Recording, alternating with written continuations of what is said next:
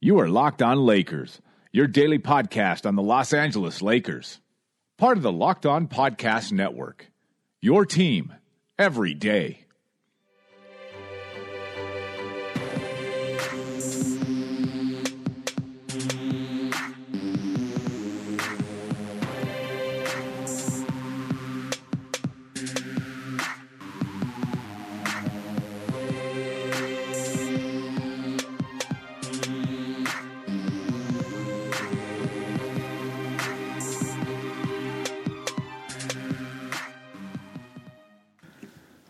Welcome, everybody, to the Locked On Lakers podcast. I'm Anthony Irwin. I am joined by Pete Zayas, Laker Film Room. Pete, how you doing today? I'm good, my man. How about you? You know, I can't complain. I commuted today for like the first time in like 3 or 4 years, and I don't know how people do it. Like, Wait. You commuted for the first time in 3 or 4 years? How do you do that in like Southern California?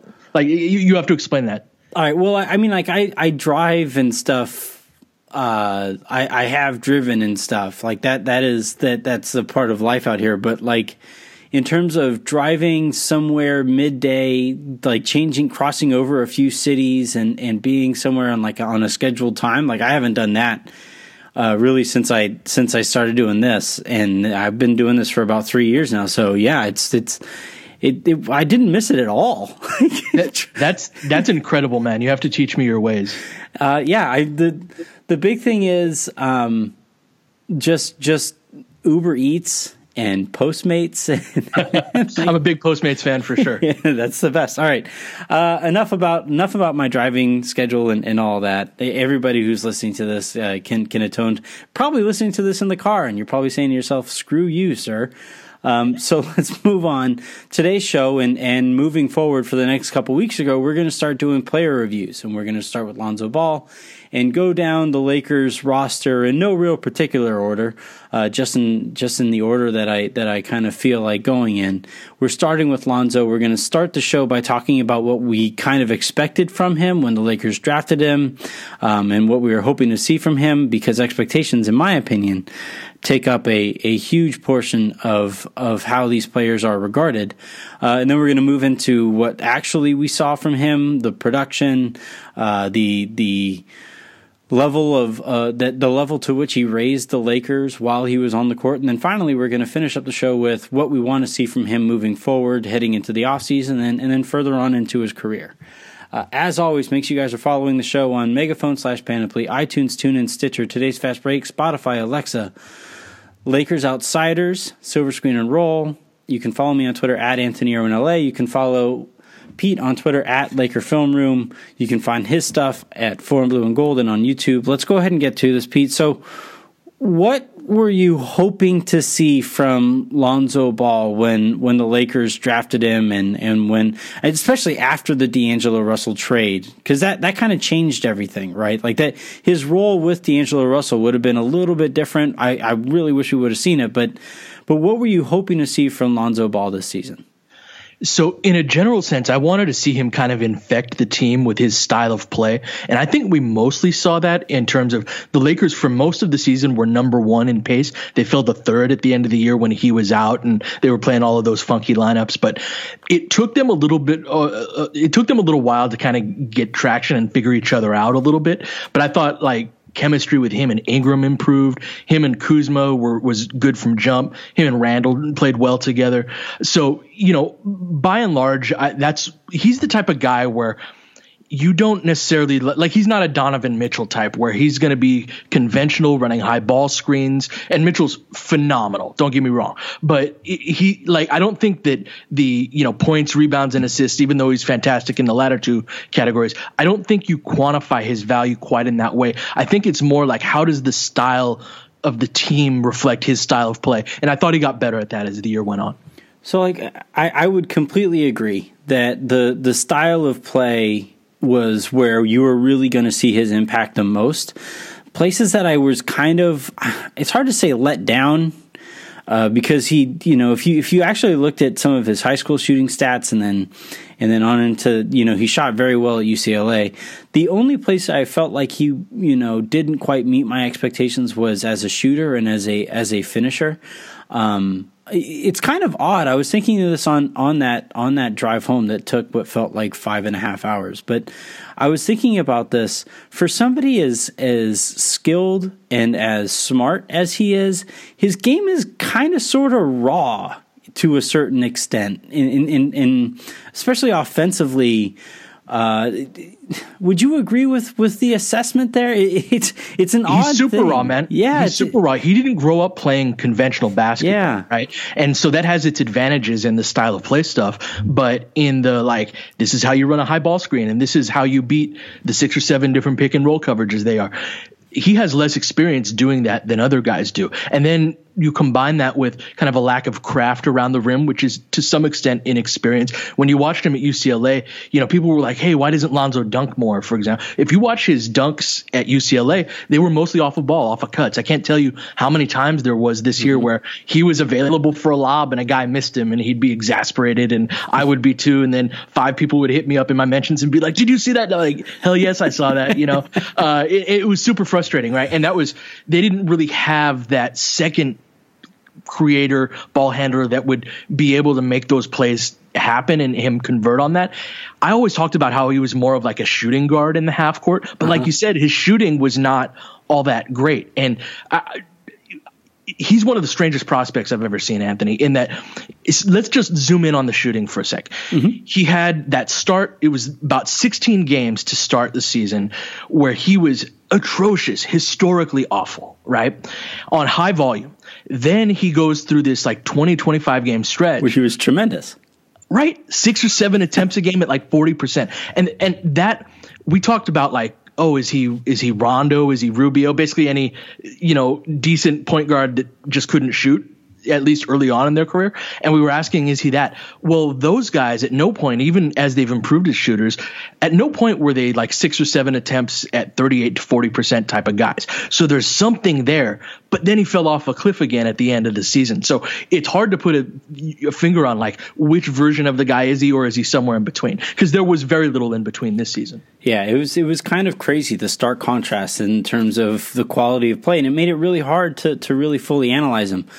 Before we go to the break, would you say he met, exceeded, or fell short of your expectations?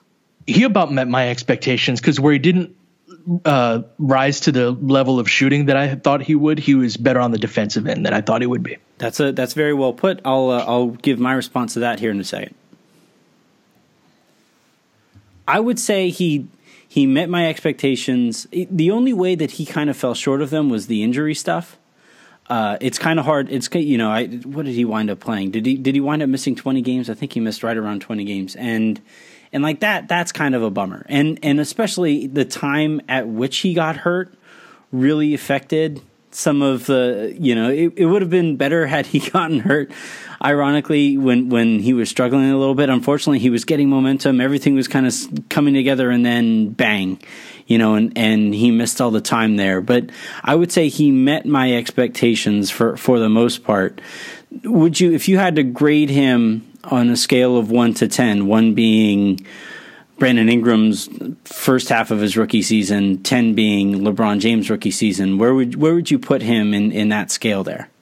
I'm a little more forgiving of point guards. And to your point about the injuries, he actually missed 30 games. He only played 52 games this year. For the games that he played, I'd say 7-ish. When you look at this was a unique year in that you had 5 point guards taken in the top 10 that were one and done type of guys, with him, Dennis Smith Jr., De'Aaron Fox, Markelle Fultz, and Frank Ntilikina. Look at those guys' shooting numbers. And then it kind of puts it in perspective, right? Being a young point guard is hard. And that's something I've been saying for years, even when the Lakers had Russell. This is usually how it goes for those young guys. And so to see him as such a positive contributor as a rebounder, as a passer, as a defender, it's hard for me to just look at this one area, which it was a glaring area, and think that it wasn't a successful season for him. Yeah, I like the point that you make, and I want to hammer that home regarding being a point guard in the NBA, because everybody talks about how tough it is to be a quarterback in the NFL, and the obvious comparison now when you're talking about football to basketball is from being a quarterback on a football field to now being a point guard on a basketball court. And The thing with that comparison now, I think there's a lot more going on for a quarterback. There's a lot more options that you have to get into. And obviously in basketball, you don't have to worry about 6'5", 350-pound guys trying to kill you. So that's kind of a bonus if you're playing point guard. But when you're playing point guard in the NBA, not only do you have to figure out everything and get everybody in a rhythm, especially for a point guard like Lonzo, whose impact is going to be felt on teammates more than it is with somebody like Donovan Mitchell, who is more of a score-first type of guard. When you're a point guard, you have to figure out all those things on the offensive end, and then also play defense in an era where the NBA, I think, it's almost inarguable at this point that point guards in the NBA have never been better. And so you have to do all of that at this crazy, insane level. And for a rookie, and one who comes from the kind of, I wouldn't say, I'll call it non-traditional background because of the way that his teams played before he got to UCLA. When you factor all of that in with Lonzo, I would say it was a very successful season for him. And it's the kind of thing that, like, for all rookies generally, all I want to see from rookies is, did you lay the foundation for what something you can build on moving forward? And I thought Lonzo did that to the nth degree. And for somebody who has to rely on others to lay that foundation, I thought he came through in flying colors, even despite the injuries and despite the shooting and stuff. Like defensively, why don't you talk about that? Defensively, I don't know if we've seen a point guard prospect with quite this much promise on that end of the court in a little while. Yeah, there are some guys that, at least in the way that he's impactful, the thing about, and I love the point you made about laying the foundation for, I think we have a good idea of what Lonzo's going to be. I don't think we know what caliber of player he's going to be, but I think we can see kind of like how it's going to work. And then there's a range of how good and how middling he'll be within that remains to be seen. On the defensive end, UCLA plays a lot of 2-3 zone. And when they did play man coverage, one of the things that was the big story around this time last year was when De'Aaron Fox had 39 points against UCLA. And they ran a lot of man in that game, and their pick and roll coverages were just a disaster. And most of that was on the bigs. Like Lonzo did not do a terrible job of defending him in that game. But we weren't able to see with the style that UCLA plays, with playing a lot of zone like that, what Lonzo's point of attack defense would be like. It's not as developed as his instincts, and it makes sense, right? Like the instincts that he has on the offensive end can kind of translate to that, like, yep, hey, I see things a split second faster than everybody else does on the defensive end, and he gets a lot of steals. Magic was like this, right? Where he wasn't a great individual defender, but he led the league in steals one year. Lonzo was good at that, which I did expect, but his on-ball point of attack stuff was a lot better. His ability to close out, his ability to, contest without fouling, things like that. He needs to get stronger and in better shape. But all in all, I was really happy. What did you see from him on the defensive end that kind of like, what surprised you as opposed to what you expected when he was coming in? The veracity at which he went for rebounds really took me by surprise. Like the way that he rebounds and the way that he just kind of just throws his body in there. And now having those instincts that you talked about defensively and the steals and stuff like that, I think he does a really good job of reading the ball coming off of the rim, which like makes sense. When you're a bad shooter, you would see a ton of misses. But with the way that he rebounds, and it's huge for what the Lakers want to do when he's on the court, because him being a good rebounder means that they get into the break just that much quicker. And that's huge for a team that, like, even next season, even if they add Paul George and LeBron, those easy baskets are so big over the course of a season, and then as you get into the postseason, like that's going to be great for any team that Lonzo plays on. And you hit the nail on the head in terms of how his rebounding, how it transitions from defense to offense and the impact on that. I'm working on a Brandon Ingram video right now that's going to be actually several Brandon Ingram videos because it's just so damn long. But there were so many plays where Lonzo would get the rebound and outlet it to Ingram, and then Ingram would be the guy who got the assist on that, where it was definitely Ingram's assist, but it's set up by that hit ahead or that outlet pass. And that's something where with the Lakers have an unusual amount of ball handling in their front court with Ingram, Kuzma, and Randall. And then if they had LeBron and or Paul George, like if your point guard can rebound like that, man, it's just a stampede down the court. And Lonzo's ability to rebound and everybody's ability, but his ability to get it ahead to guys who are immediate threats with 22 seconds left on the shot clock, that's gold. And that's going to be the foundation of what the Lakers are built on going forward. Absolutely. All right, we're going to take one quick second here, and then when we come back, we're going to look ahead to Lonzo's sophomore season, his first off season, and the habits that we would like to see him form now, though you don't usually do that in your first off season. All of that good stuff here in a second.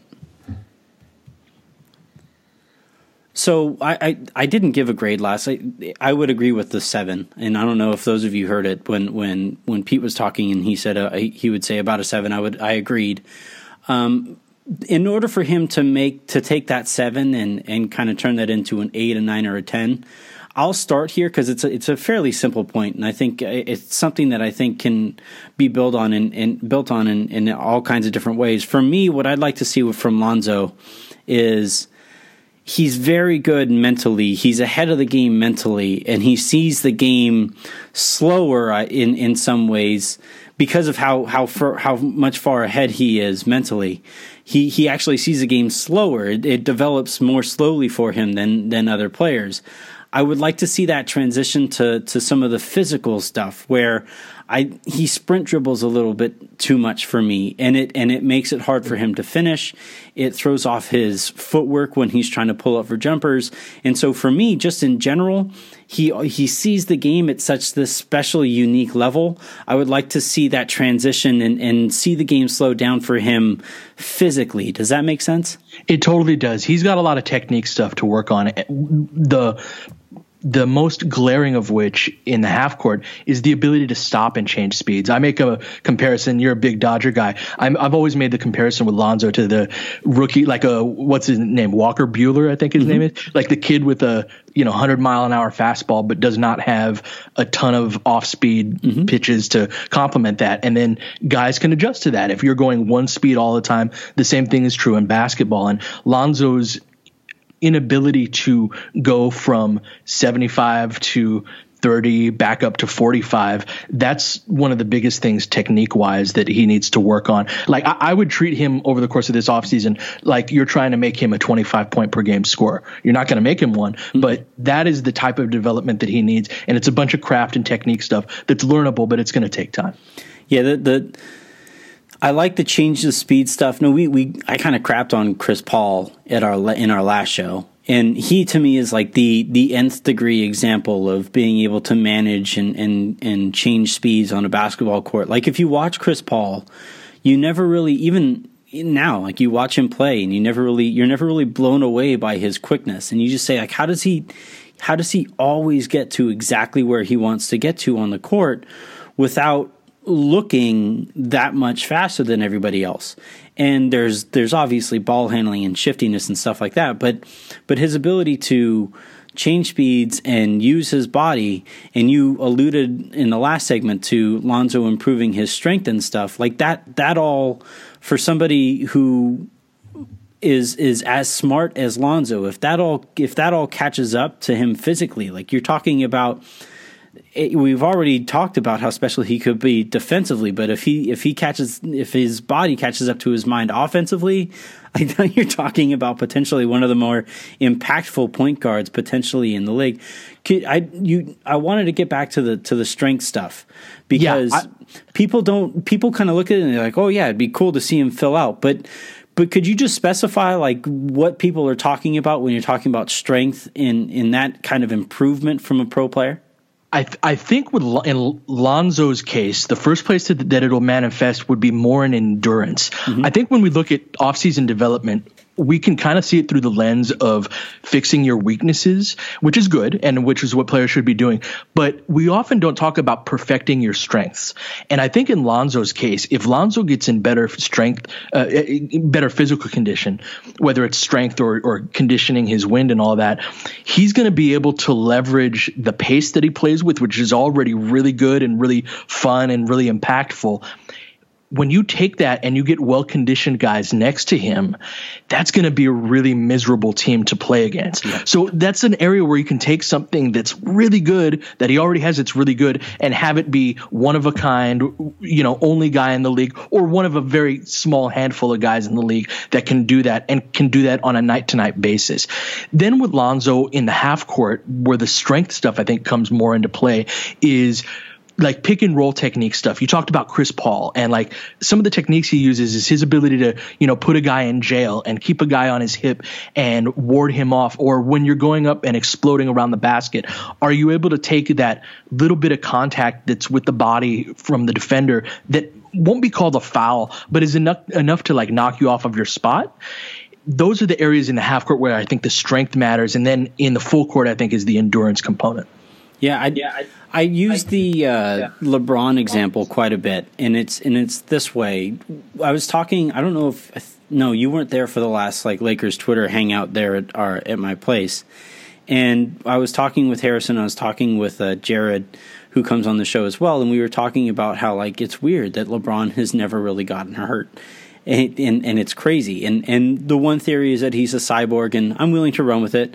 But the big thing to me is that he is now. I don't think Lonzo will ever be LeBron good, breaking and but I do think though that the one thing that LeBron has kind of figured out was that he got so much better and so much bigger and so much stronger than everybody that he can kind of play.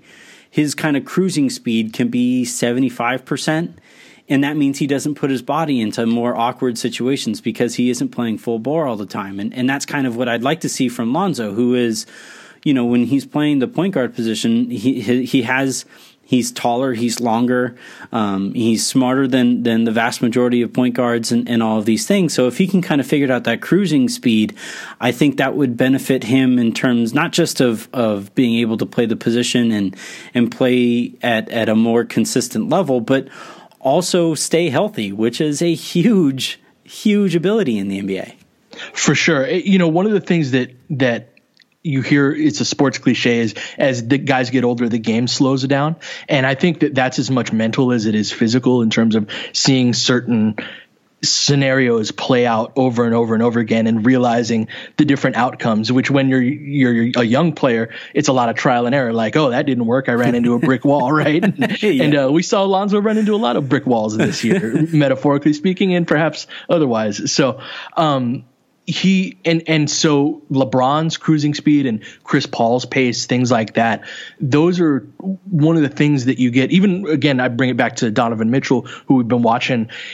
That is one of the issues that he has, is he will kind of overrun his opportunity, where if he's slowing it down to 45 instead of keeping it at 75, then that's the spot where he needs to be and where he's able to make better decisions out of that. It's no different with Lonzo, even though he's a different style of player. Yep, I completely agree. All right, so we'll send everybody out on this note.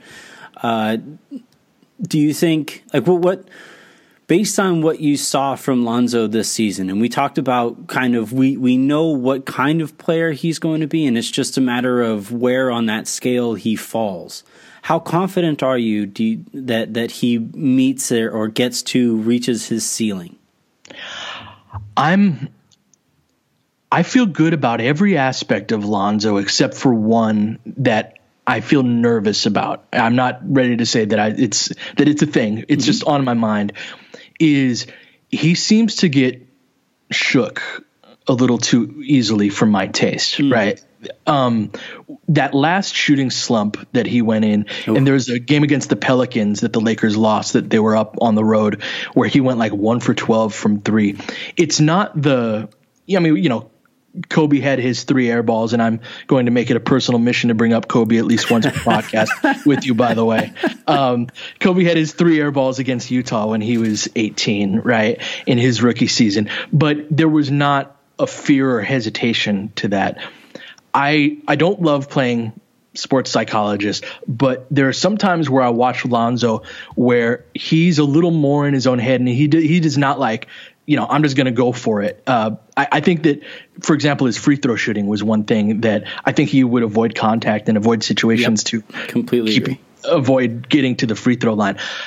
My one concern with him, and it's the only one because I still am very bullish on him, is I want to see a fearlessness from him where he's going to go down swinging no matter what. One last thing is that Kuzma, who kind of he referred to him in the exit interviews as being 14 years old, Lonzo, that is. I think there's something to that. I think he's mentally perhaps a little bit young right now, and that we can always make excuses for young players, right? Where they're young, this and that. At some point, until they aren't. It has to click, right? It has to cross over. So that is the one thing that I'm unsure about. Everything else, I think Lonzo is going to be very good. I forgot to ask this earlier, but one of the points that I forget who made it on Twitter, and I thought it was a good one, is it'll be interesting to see from the Lakers standpoint if they if he goes and he says he wants his dad to manage all of his workouts and be kind of his personal coach in the offseason, and if the Lakers have something else in mind, how do you think that goes over? That ain't going to cut it. LeVar training him, he's got to leave daddy behind. Yep. And that's not, I don't have a dislike for LeVar Ball like a lot of Laker fans or a lot of people do. But LeVar Ball is not a professional skills coach. There are some really legit dudes out there. Clint Parks for Kyle Kuzma, Drew Hanlon's a good skills trainer. There are a lot of guys who that's their life, and they've spent, years and years getting NBA athletes to improve the skill sets of their game. And LeVar's not that, nor should he be. He's his dad, right? And there's even some issues with role confusion and things like that when your dad is the coach of the team or the guy who's teaching you no, that he needs to be your dad, and that needs to be a separate role from what a skills coach does. So to me, if Lonzo says no, I want my dad and I want to work out with LiAngelo and LaMelo and all that, that's big time problematic to me. Yep, I would agree with everything that you said there. There's nothing I need to add to it. This was a fun episode, everybody, and this is kind of how it's going to go from on down the roster. Now, Pete's going to have a couple of these per week. We're going to go back to the 5 shows per week for a couple weeks for contractual obligations is how I'll phrase that. But we're gonna review all of the Lakers. We're going to talk about Lakers players, those who are now of the former variety. We're going to talk about the front office, Luke, the assistant coaches, all that good stuff. That's gonna take up the next few weeks of shows, and then next week, starting hopefully on Monday, I'm going to start unveiling my top 50 Lakers of all times list. I'm just going to name off one Laker per show, and we'll see where that list takes us. And Pete can fight me over some of these names, and if I have a guest on there, they can fight me over some of those names, and we'll just see where that list takes us. Last reminder, also before we go into the weekend. Monday's show is going to be a Monday mailbag show.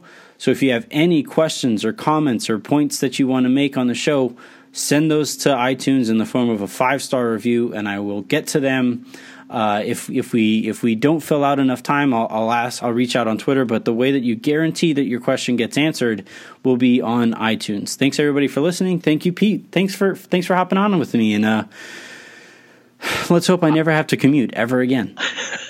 I enjoyed it, brother. We're going to get that Reddit karma up any way we can. One way or another. Have a great weekend, everybody.